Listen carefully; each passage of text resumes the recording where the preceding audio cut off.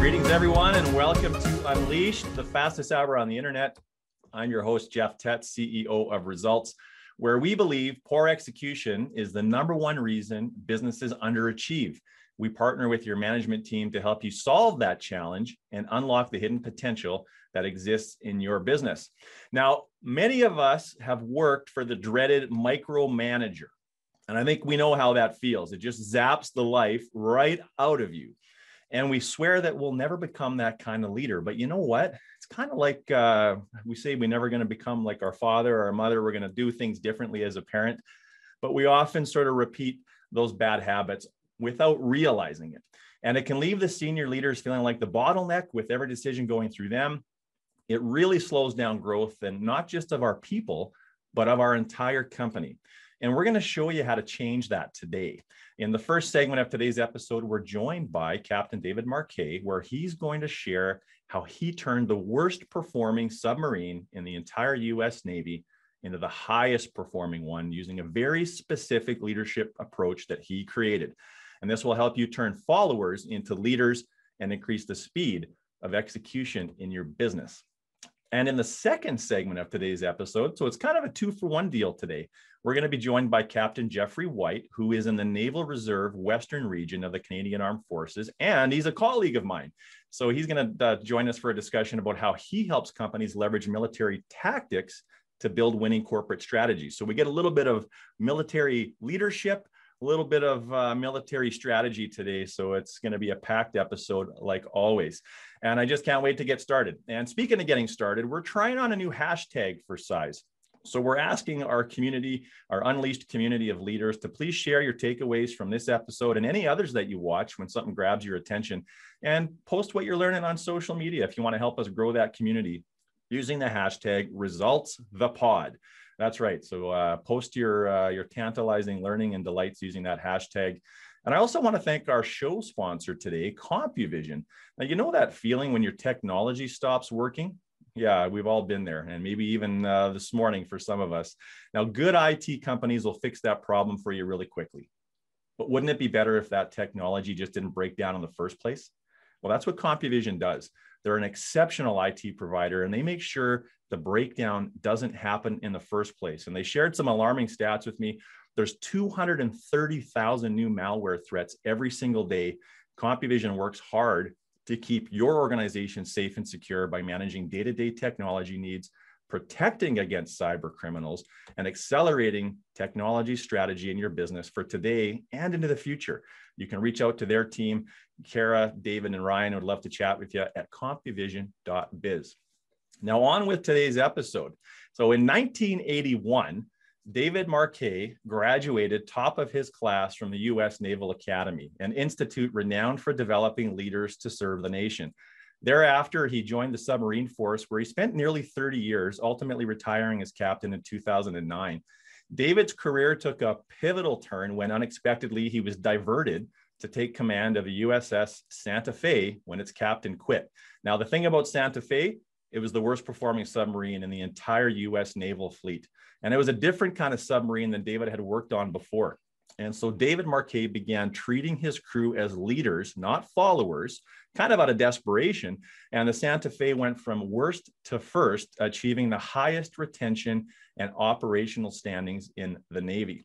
David has since authored the books Turn the Ship Around, that outlines his unique approach to leadership. And Leadership is Language, the Hidden Power of What You Say and What You Don't. Good morning, David, and welcome to Unleashed. Good morning, Jeff. Thanks for having me on your show. It's great to be joined by you. And I was telling you in the pre-show that when we started Unleashed about a year ago, you were on my list right away. I had the great pleasure of seeing you actually speak up in Grand Prairie, Alberta, about 5 or 6 years ago. And I'm sure that Kathy and Chuck finally just said, all right, let's get this guy, Jeff from Alberta, off our backs. Just go spend 30 minutes with him and we can be done with that. So we're so grateful that you said yes to this, David, and excited to spend some time with you here today. Super. So Dave, maybe where we'll start. I mean, you spent a big part of your life, not just your career, thinking about leadership. What are some of the problems that you see most prevalent with leadership in general? Yeah, the problem is we've got the wrong map. or following the wrong strategy, the wrong playbook, so to speak. The leadership structures that we teach and we've inherited are patterned, are designed for an organization, an industrial age organization, where it's about doing what you're told. It's over-biased towards doing, not thinking. And the result is there's a fundamental mismatch between what we can control and what we're trying to control. And it's basically a coercive model. So it's follow the leader. I tell you what to do. You tell the next people what to do. So I'm in turn being told what to do, which feels terrible. That's why the micromanaging thing. Yeah. And I'm telling people what to do.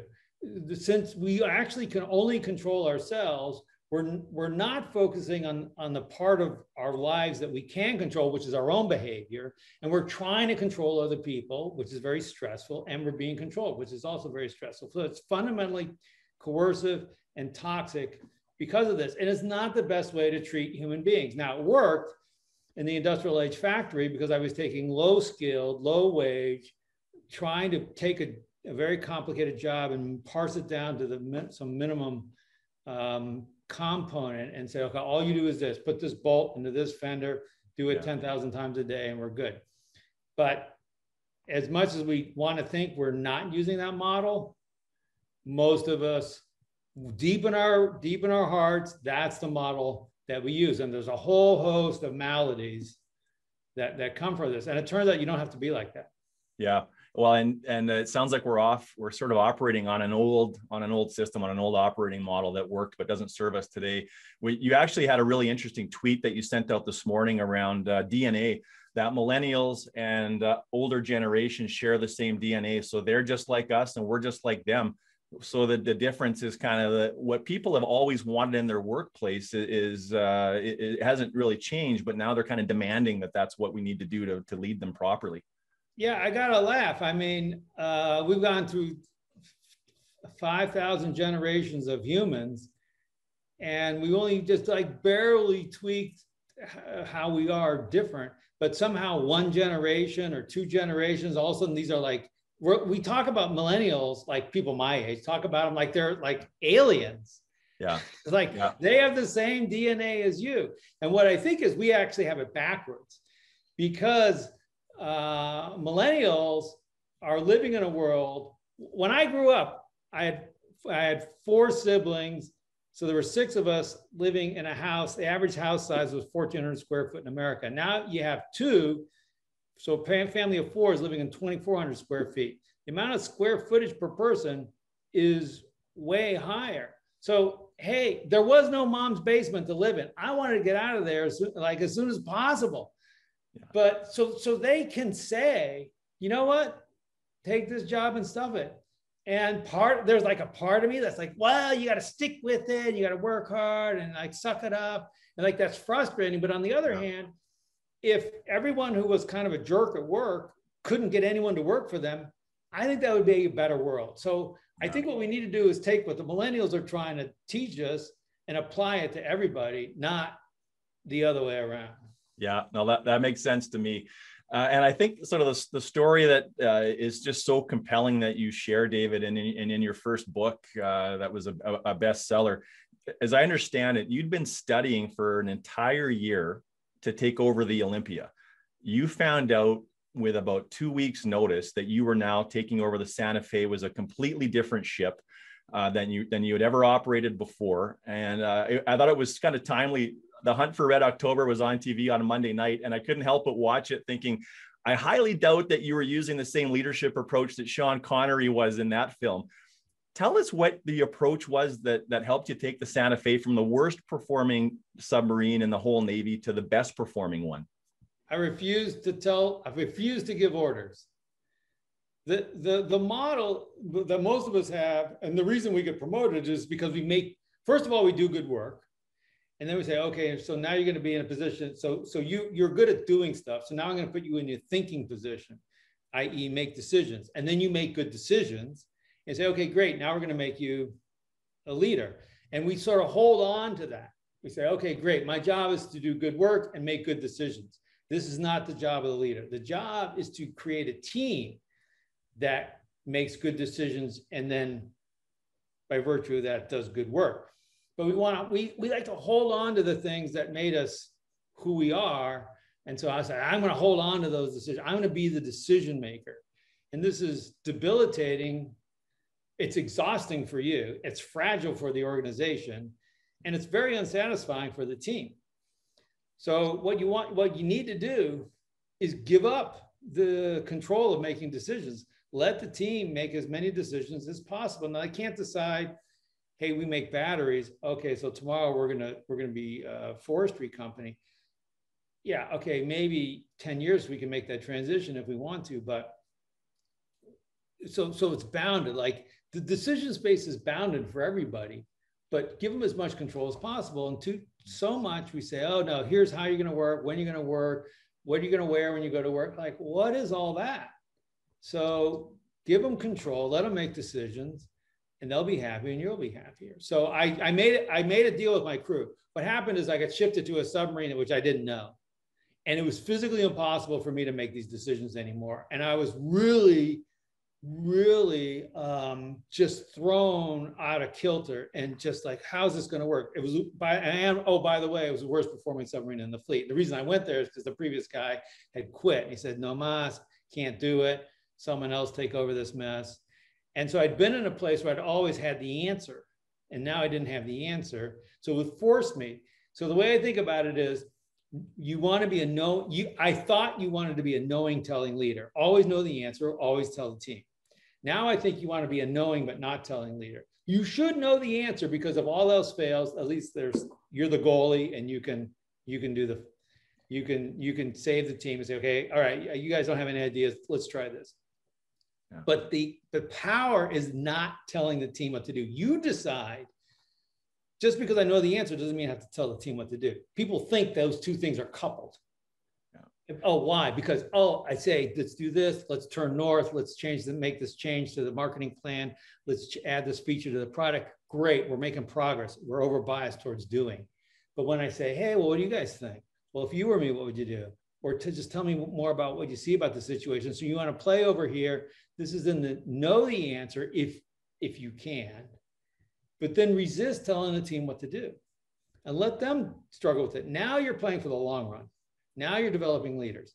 Now you're relieving yourself of the burden of knowing everything. Now you're building a learning team. So many good things happen, but it requires you to stop telling people what to do. That's the key. Yeah, and I appreciate the hockey reference with the goalie, David. Yeah, right. I got that in there. We'll appreciate that for sure. Now, is there a basic level of training that an employee has to have before you can provide that kind of an autonomous relationship? Yeah. So when you go to someone and say, "No, you make this decision," you don't want to abdicate to someone who's not ready for making the decision. And the two things I think you want to look at are their technical competence, which is kind of what you're getting at, is like their basic level of training. Do they technically know the job? You can't make decisions about the nuclear reactor if you don't know nuclear engineering. I would be irresponsible to let you make that decision. But the second part is what we call clarity or purpose or why. Like, what are we trying to achieve? And this is probably more on my shoulders to convey to you. And so we'd have all these conversations like, well, I'm not going to tell you what to do, but let me tell you what we're trying to achieve here. Let me talk about the mission. And you know what? It was super frustrating because, like, don't you understand the mission? Of course you should understand the mission. Why are you forcing me to tell you? But it turns out so much stuff I would know just because of my perspective or the chance. You know, I'm the guy who sits in the middle meetings with the admiral, so I would hear them sort of talking, and I would get a nuanced sense of the mission that my team didn't have. And so I had to convey that. So I spent more time talking about that, and then say, now based on that, what would you do? And they would and if they just looked at me and said, okay, great, talk about it for 10 minutes. I'll come back. I'm gonna go refresh my cup of coffee. I'll come back up. You don't need to give them 4 days. Just say, hey, you guys talk about it. And then when I come back, I want to hear what your ideas are. Yeah. And then you hear the ideas. You have to listen to the ideas. You don't have to do what they say. Yeah. But I think you should listen to the idea. So how do you decide? And this is actually an example I had on Monday, David, where we've got a relatively new team member. And I was like, you know what? I'm going to try the best that I can to use some of David's methodologies and his leadership approaches. And it was something as simple as when to follow up with a client after we've provided a presentation, right? And so I said, you know, when do you think is a reasonable time frame for you to follow up with her, so we can see if she wants to move forward? And you know, she said a month, and then she said, "What?" And she said, "What do you think?" And I said, 2 weeks. And so I'm like, "Oh, I failed miserably." How do we handle those situations? How do we provide? Not necessarily. I'm not sure I would call that a failure. I mean, again, so step number one is we measure our lives. I talk about these over biases. So we measure our lives. It's overweighted in production. So when you say, well, I failed, it's okay. She got the wrong answer. But there's always two vectors. There's what we're doing and what we're learning. And if you say, well, did I learn something? You always learn something. And so what I learned was maybe she doesn't have the same sense of urgency that I do. Maybe in a strange way, she's actually right. Now, you don't think that was right, but maybe she is. So you could run an experiment and you could say, you know what? Let's do that. Do a month. And let's see what I would do 2 weeks, but let's do a month. I want to run an experiment and then I want to see what happens. Now, I wouldn't run that experiment for a year with your top 10 leads, but and because then what you're doing is you're putting on a learning hat and you're inviting her into the learning process. But you're better off where you are now than if you just said, yeah, follow up in 2 weeks. Yeah, no, that makes some sense, and I feel a little bit better. David, you also talk a lot about the difference between compliance and commitment, and that's really interesting for me to hear more about. What does that mean for us as leaders? Compliance is how we've designed the existing leadership paradigm. You do what you're told, you comply, teams comply. And we see this all the time. Why did Boeing launch the Boeing 737 MAX faulty software? We know now the test pilots knew there were problems with the thing because they complied with their job. Why in Volkswagen do you have at least 100 engineers colluding on this diesel thing? Why? Because they were compliant, and compliance is what we want. We don't admit that. We go, oh, I really want to know what you think, but asterisk. But at the end of the day, you really need to do what you're told. And compliance is an extrinsic way of motivating people. In other words, when you hear people, well, I should do this, or I am supposed to do this, I'm being imposed from the outside to act in a certain way. Commitment comes from within. It's an intrinsic motivator. I'm doing this because I want to. I love it. I think it's the right thing to do. If no one were watching, this is exactly what I would do. I personally believe the vast majority of humans are good, and it would be incredibly improbable to have a whole bunch of engineers somehow agree on their own to make this diesel cheap. However, it's highly likely that thrown in a highly both Boeing and Volkswagen have highly command and control compliant cultures. Boeing, because it tends to be sort of very kind of a military, it's a military-like hierarchy, and Volkswagen, a bit of the same, but inherited from the Porsche founders and the way those people just happen to behave. And so you put people in a do what you're told culture, and then you give them these objectives. They're going to work to achieve those objectives. And when it comes to, well, I can either tell my boss we can't do it, or I can take a corner here. In those compliant cultures, that's what you're going to get, because at the end of the day, it's the doing what you're told that relieves people of responsibility of their behavior. Yeah. Well, I was told to do it. That is the oldest excuse for bad behavior on the planet. And so if you don't want to hear your people saying that, stop telling them what to do. Yeah. So what are some ways, some very tactical approaches, I suppose, David, we could take to create an organization more of from a commitment, intrinsic motivated place? Yeah. So for us, language is everything. Just listen to the language very, very carefully and just tweak the language. And I'm going to show, hopefully this will come up okay, but I want to show, I'm bringing up, this is, we call this the ladder of leadership. And the idea is you want to say, okay, where is the team person coming to me? They come to me with, tell me what to do. And that sounds, there's a lot of, it could sound, hey, you guys want to make just a screenshot of this, because this is like our secret weapon. Simple, but unbelievably powerful.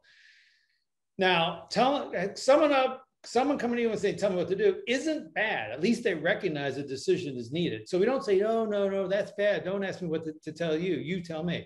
That's jumping too high. That's not going to be effective. The first step above tell me what to do is observation and description. It's what do you see? And so then you say, well, tell me more. How do you see it? What do you know about this that I don't know? And then they start talking. So if you want people to say what they think, you need two things. One, they have to actually be talking. And two, then they have to feel okay to say something that is risky. So then you say, well, what do you think? Yeah. And that tends to be a little bit backward looking. Okay, how do we get here? What's the causes? And then you go to, well, what would you like to do? Or if you were me, what would you do? Or if you were the CEO, what would you do? If you were the customer, what do you think would be best? And then, which is permission-based, which means if you don't say yes, the answer is no. Right. And then ultimately, for us, this magic is intent, which is if I don't say no, the answer is yes. And when you have an organization that's an intent-based organization, people are walking around saying, hey, I got this idea. I got to make this decision. So a lot of times people don't realize that they're making decisions. They think about it as doing. So for your person who's got to follow up, I got to follow up. They're thinking of an action, but it's really a decision. How long do I wait to follow up? That's a decision. Hey, got to make a decision. How long do I wait to follow up? I'm thinking about a month. What is everyone to think? Yeah. And now we're inviting feedback. Don't teach people to give feedback. No one cares. Yeah. Teach people to invite feedback. Hey, how'd I do? How'd I do in that meeting? How'd I sound? What do you think of this plan? Before we do it, don't wait a month to say, yeah, I decided to wait a month. No, it's ahead of time. And so there's just all this buzz, this crosstalk. And then if she says to you, let's say you happen to be the decision maker on the time length thing, and you say, hey, Jeff, I intend to wait a month, and you missed the email, you never respond. She has permission. That's what she's going to do. I intend to change the marketing plan. I intend to change the offer. I intend to engage, blah, blah, blah, blah, blah. What happens is they own it. Yeah. They can never say, oh, well, that knucklehead Jeff told me to blah, blah, blah. And I knew it didn't make sense, but we're rewarded for doing what we're told. Yeah, no, that is a great tip. And I think one of the most anxiety inducing exercises that we can do in or out of the workplace is give somebody feedback. And if we can create a culture where we're inviting it, it just unleashes these great relationships and these great conversations. So I can certainly see that. David, as soon as I read your book, and this goes back a number of years ago, your first book, the thing that I tried using the quickest was the intentional language that you use. And so maybe just describe what that would look like in the workplace. So someone comes to you asking for what they should do. How would you actually turn that around into an intention-based conversation? Pretty much just like I described. So first of all, I tune my ear and I say, okay, where are they? They're asking me to tell them, they're asking me to give them the answer.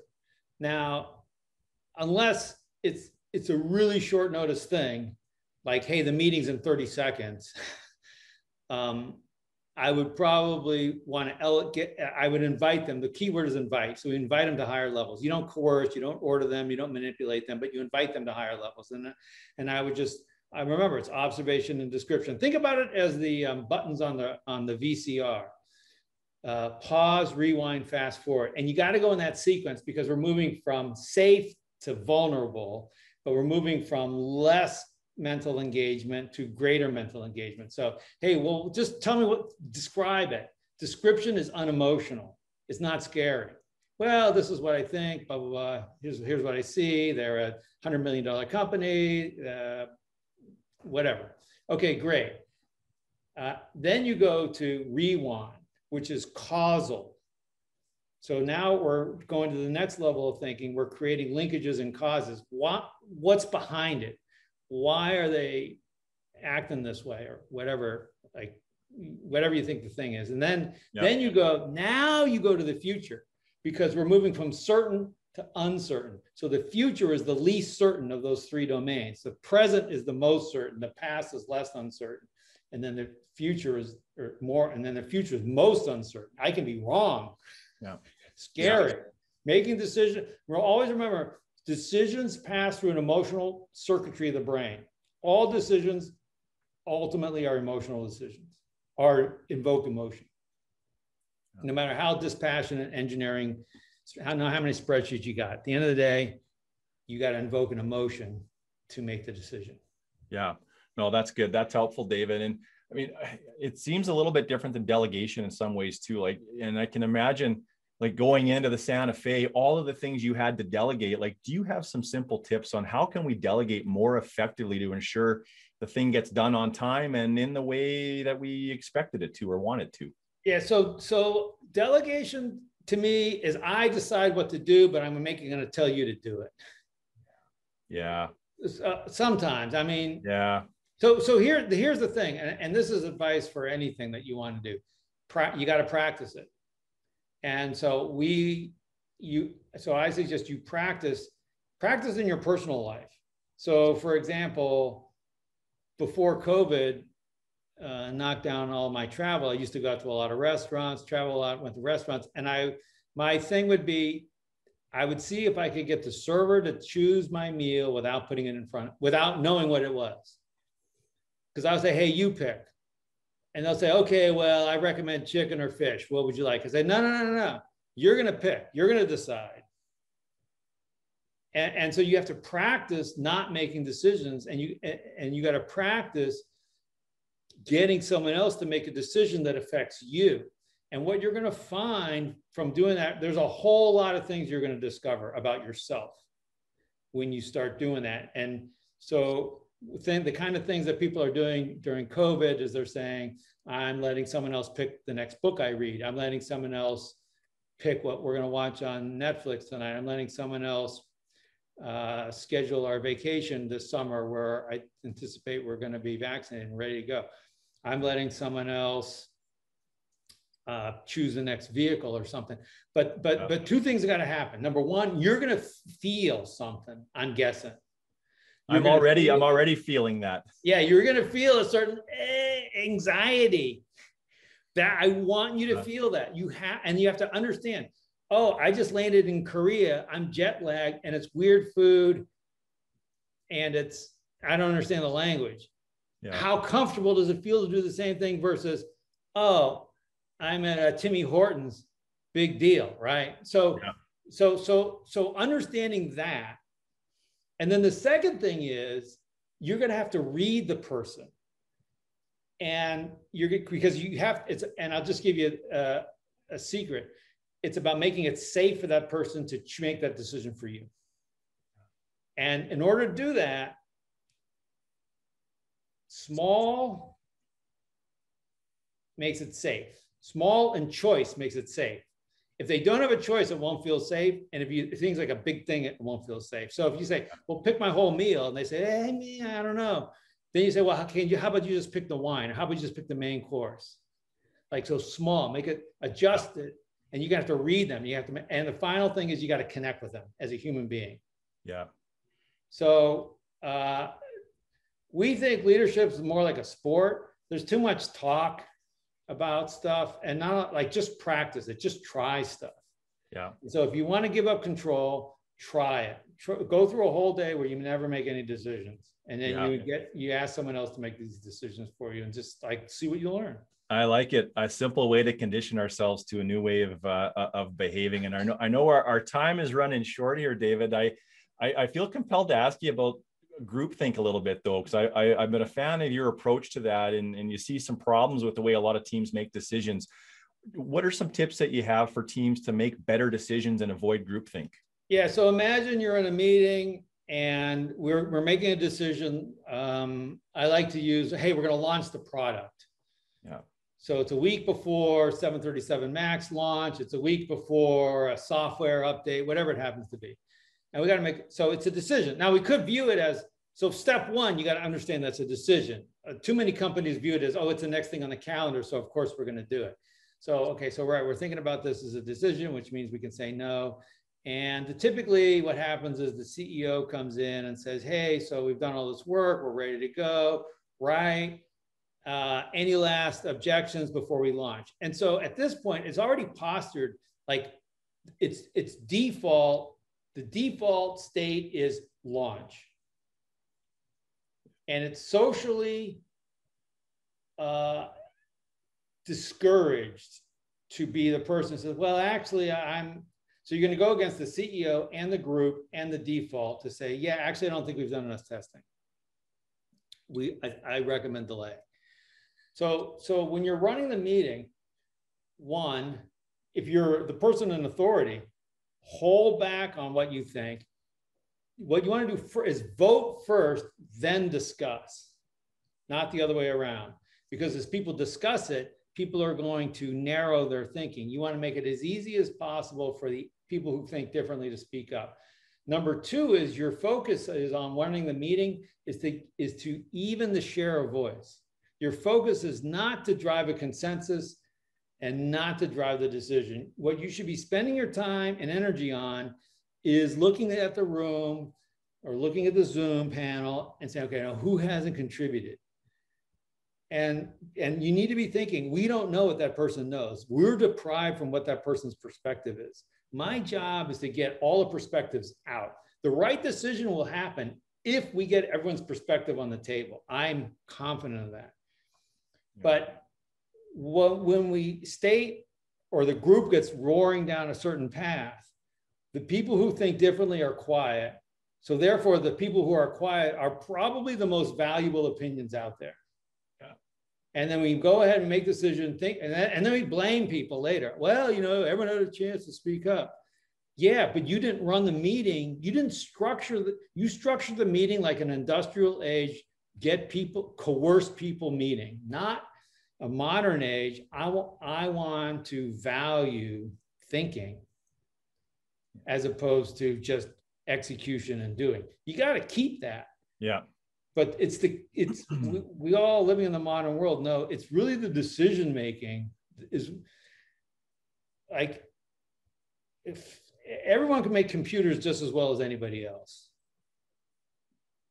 So why are we paying more for an Apple computer? It's because of the decision making that goes behind the computer, not the makings of the chip and the assembly of the thing. Yeah, that's helpful. I love that. So vote and then discuss. And you've done quite a bit of research actually, David, on understanding the dynamics on teams where there's there's sort of shared voices and some equality around that, where bad decision making comes from teams where one or two people own the conversation. So that's compelling too. One final question for you, David. As you're assessing the pandemic, what are some of the lasting impacts on leadership that you're sort of hypothesizing right now in your daily musings? Yeah, well, I'm guessing like everybody else, but I think number one, we're going to appreciate connection more. One of the things that I think is really cool. So one of our rules is that we say cameras on to connect. Now, someone can. It's obviously their choice and they can turn their camera off. We just know that teams where people have their cameras on are going to be better connected than teams where people don't have their camera on. So for example, I had this closet door open, which looked it was bad composition for the Zoom call. The reason I have it open is because I have a cat who likes to explore the closet. And so she may wander in here and then she's going to start meowing. Well, you know, you learn things about people. You're a human being. You have pets, you have family, you have kids who are trying to go to school, you have a spouse, whatever it happens to be. And so we can't, like, if we all just showed up at the office wearing our best office clothes, I can kind of convince myself that you're just an office worker, not part of a full human being. I think those days are over. Yeah. And thank goodness for that. Yeah. Quicker connection and quicker vulnerability. Well said, David. Well, our time with you has gone by so fast, and you know, so many other questions that I'd have for you if we had more time. But I just want to take this opportunity on behalf of our whole Unleashed community to thank you for joining us today. It's been a real pleasure, and we're giving away some of your books at the end of the show at the top of the hour today, and we'll make sure it's easy for people to find you and get a hold of your material, because it's super impactful and it's so tangible that anybody can start to use it to become a better leader, David. So thank you so much for being here today. Cheers. Have a great rest of your session. I'm going to go ahead and put a couple links in the chat. Sure.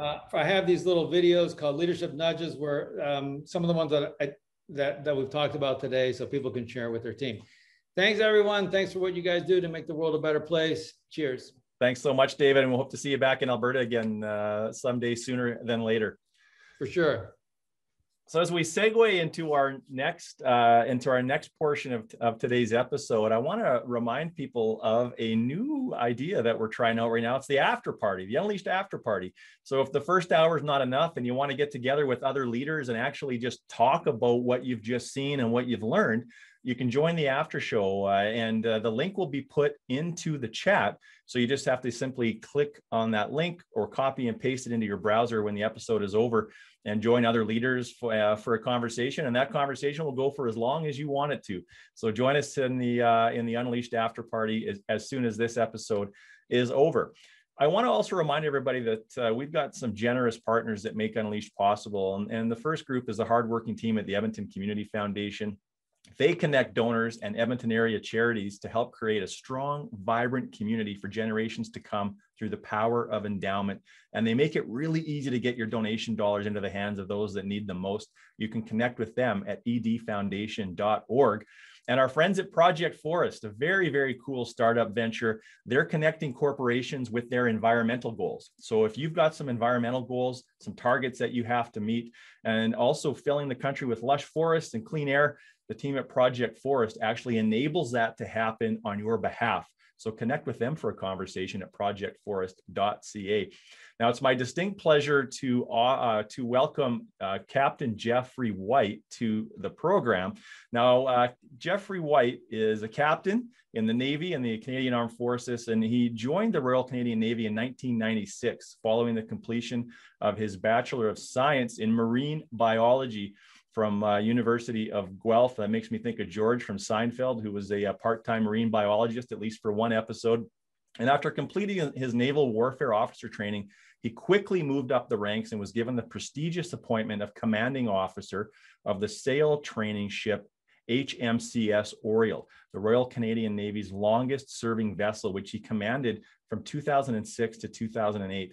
After many years at sea, Captain White continued to serve the RCN in various shore postings, and during his time, he began his master's degree in military studies from the Royal Military College and completed several senior military courses, including attendance at the Canadian Securities Study Program, Joint Warfare School, and the NATO Policy Senior Leaders course, all of which contributed to developing him as a lifelong learner. He left full-time military service in 2012 after the tragic loss of his wife, and he moved to Calgary to start a new life. And that's where we are today. He's part of the Naval Reserves, and he is also a colleague of mine as a business execution specialist, and he helps companies in Western Canada apply military strategies to their corporate strategies so that they can win in the marketplace. Captain White, welcome to Unleashed. Thanks, Jeff. It's awesome to be here. It's anytime I can combine my two worlds. They often call us citizen sailors because we have a citizen side where we have a civilian workforce. And then, of course, we're still serving the Canadian Armed Forces and Canadians. So it's awesome when I get to share those opportunities. Yeah, that's great, and thank you for your service now and through the years. So as you're listening to David Marquet, what were some of the things that you could relate to really closely from what he had to say? Yeah, totally. And I remember when his book first came out, and it was almost like required reading. And I think the big thing that stood out to me was if you were fortunate enough to have a great commanding officer to learn from, someone who actually tried to grow you, you did great. But if you had a commanding officer that didn't want to grow people, you struggled, right? And I think back to even doing alongside. Like, it's one of the greatest things to do as a ship's captain is drive your ship alongside a port. But once you've mastered that as a captain, it's really no longer your job to do that anymore. And you need to hand the keys off to others to grow them. And if you've got a really great captain who lives that philosophy around intent and growing people, then you do hand that control over and you grow others, and you kind of stop driving your ship when you do get to be the captain. And so it's a really interesting dilemma that you go through as a captain, where you have to give up the thing that gives you such great joy to switch to the great joy of training and coaching and developing the future generations. Yeah, and you know, I've seen you give presentations to large groups of business leaders through the years since we've been colleagues. You do a really good job of taking military strategy and sort of weaving it into the fabric of business speak and some of the things that we can actually start to use to grow our businesses. And I know you've got some very strong opinions on some of the ways that we can do that, and some of the things that business might be sort of wise to adopt from the way the military operates. And I was wondering on the leadership side, like, Jeff, we've talked some at times about how leadership in the military differs from business leadership. And if you could maybe describe how they are different and what some of the problems that arise because of that. Yeah, and I don't know if it's precisely that the way we do leadership is completely different, but maybe the philosophy behind leadership. You know, and what I've noticed especially when I came across from being in full-time service to then being part of the business community, is that the military focuses right away when they start to develop and grow people. They start with leadership concepts and introduction of leadership right at basic training. And when you think of basic training, it's really trying to determine whether someone's a good team player, a good fit. Can they lead in the future? Do they fit our core values? Do they fit our ethics? Can they participate in a team? And I would liken that to businesses that do a really good job of onboarding people. Like, if you really onboard people well, they come out of, say, a 2-week period of onboarding where they've been able to fully be indoctrinated into your vision, indoctrinated into your value structure, really get to know the team and participate at the team level so that they are integrated as a team player and starting to work on that leadership development. And then, of course, leadership never stops in the armed forces. It's always being developed. So even if you're being technically trained or technical skills, your leadership journey is going right beside that throughout. And I think the difference I see in business is, and it could just be because of that need to get stuff done and work and be profitable, that there's a lot of focus on technical skills, on technical ability, the ability to do the job. And we don't really start to focus in on people being leaders until all of a sudden now they have to lead people, or you're putting them into a management position and it's almost too late. Like, they didn't even learn how to lead themselves, never mind small teams and grow that skill. And so I would say that philosophy around when do you introduce people to leadership is very different. Yeah, Jeff, have you seen a correlation? I know you work with a lot of different companies. Do you see a correlation between business outcomes and businesses that start that leadership development conversation sooner? 100%, because what you start to see is that decentralization of decision process and people with confidence to make decisions and to interact with one another, better communication, less safety incidents. You start to see all sorts of that ownership, accountability sort of mentality that starts to develop. But of course, you need to have those leaders that David spoke about, which can give up some layers of control. Because as people start to learn about leaders, as they start to demonstrate the ability to be a leader, they're going to search out that autonomy. They're going to want to master that. and they're going to want to then live that. And so you need to be able to relinquish some of your own control. Yeah, no, it's good. It's a good point, Jeff. I mean, and we know the sooner you start to invest in training your people, the retention gets stronger.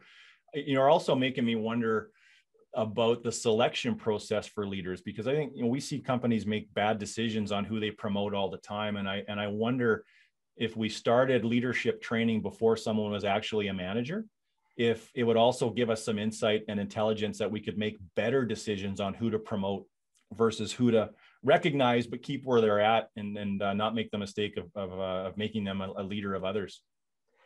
100%. And I think where you can do that is when you start to develop young leaders or early stage leaders, you give them small tasks to accomplish with teams where it's not, you can't jeopardize the company. You can't really cause a major safety incident or something. You start to give them these opportunities. And through those opportunities, they gain confidence, but you also gain confidence that I can give them something harder. It's kind of like that Goldilocks effect that we've heard of, where if you give people cold porridge, they're not going to stick around. But if you give them too hot, they fail. That's not going to help either. And so it's trying to find that good spot where you can keep increasing the temperature of the porridge and growing people into better and better leaders. Yeah. No, that's good. Jeff, I want to segue into something else that tends to get a lot of interest, and it's wargaming. And here's something that research is demonstrated, is that there's a certain segment of leaders that really do treat business like a game. And it's an experiment, it's to be won, it's to be lost. And there's another segment of the population that treat it as a life and death thing, not as a game. So it's not to be messed with, not to be tinkered with. It's about being precise and being exact. But I think the workshops that you've run, of course, on wargaming attracts that first group of leader. And I wonder if you could walk us through what is wargaming, and then how can we apply some of the wargaming sort of strategies and principles for our businesses? Yeah, so let me back up a little bit, because wargaming is a component of planning. And it's really, wargaming is a way to trial a plan before you actually run the plan, right? It's a de-risking strategy. So if I were to go back, it's actually part of something called the operational planning process, which is, if you think of it, it's like if you had a big campaign plan, if you had to decide my company needs to pivot in this direction, which many companies are feeling that tension right now, or I need to enter into new geography. There's a significant risk in that process. And so there has to be some layers of planning that go into that. And often we think of that as a business plan. In the military format, it's the operational planning process. So we evaluate the environment that we're going into. We develop courses of action or options, and then we analyze those options to see which ones are going to be the most fruitful and is actually going to keep people alive while getting to the mission success. And so where wargaming fits in is, once you have the options, you've done the analysis, you have some options, you now want to test that theory, right? It's almost like doing, I've heard in business sometimes the term of pre-mortem, right? Like let's kill the thing off early so we know what could go wrong, kind of idea. Yeah. And so in wargaming, what you do is you actually take two different teams. You take one team which has been really integrated into understanding the problem and working the solution to come up with the options. And then you have another team which it really understands the situation and the problem, but they haven't been part of the development of the options in that piece. So they don't have any skin in the game, kind of idea. So then what you do is you kind of do like a game. You play one move where you say, we're going to enter into this new market with this strategy, at this time period. And then the other side gets to play against that by playing, the enemy, which is, I'm going to be your competitor. I'm going to be the government regulator. I'm going to be the environment. I'm going to be whatever. And they play against your play. And what you can do is bounce these ideas back and forth. And you have rules associated with the war game. And you have a referee that says, you're getting out there. Like, you can't do that.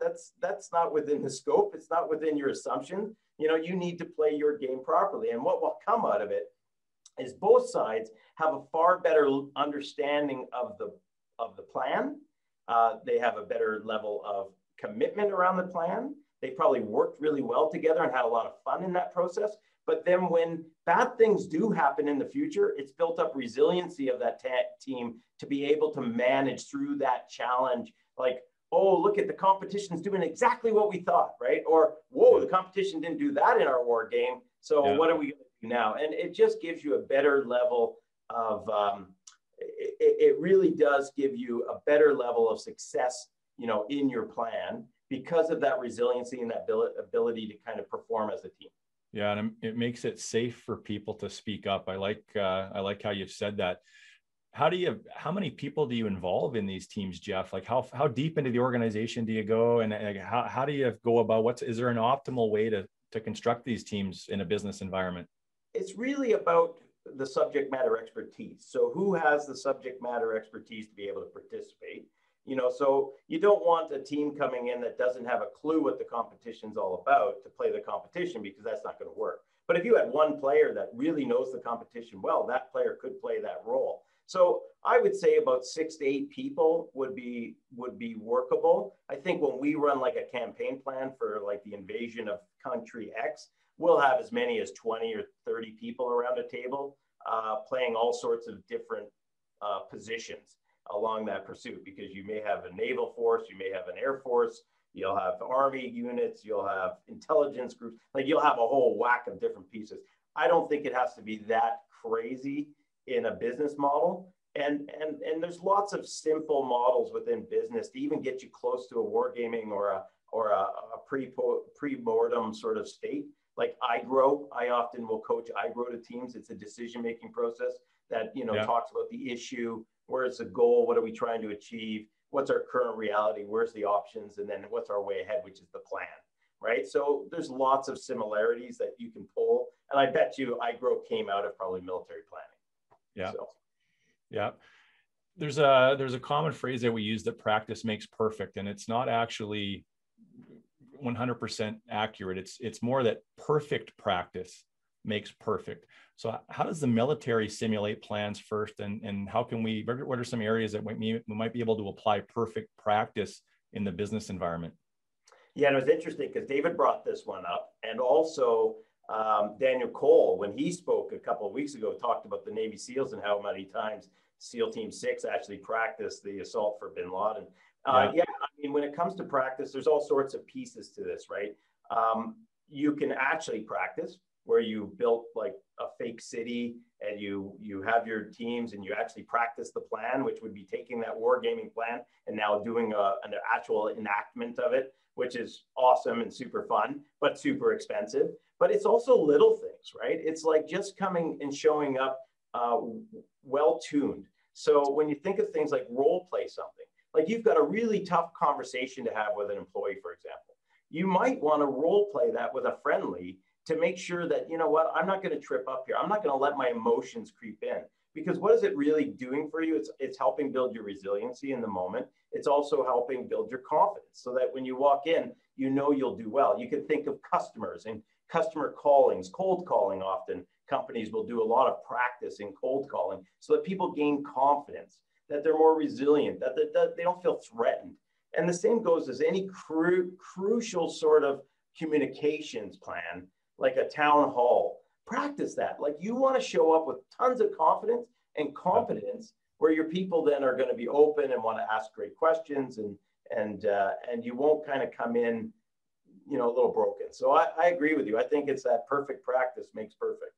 Yeah, and there's certainly elements that you're referring to there that are mired in communication. Like a lot of those activities are about perfecting the way that we're going to communicate. So practice for that discussion first. I think that's a great tip, Jeff. And are there other things that the military does to communicate effectively that also translate into business?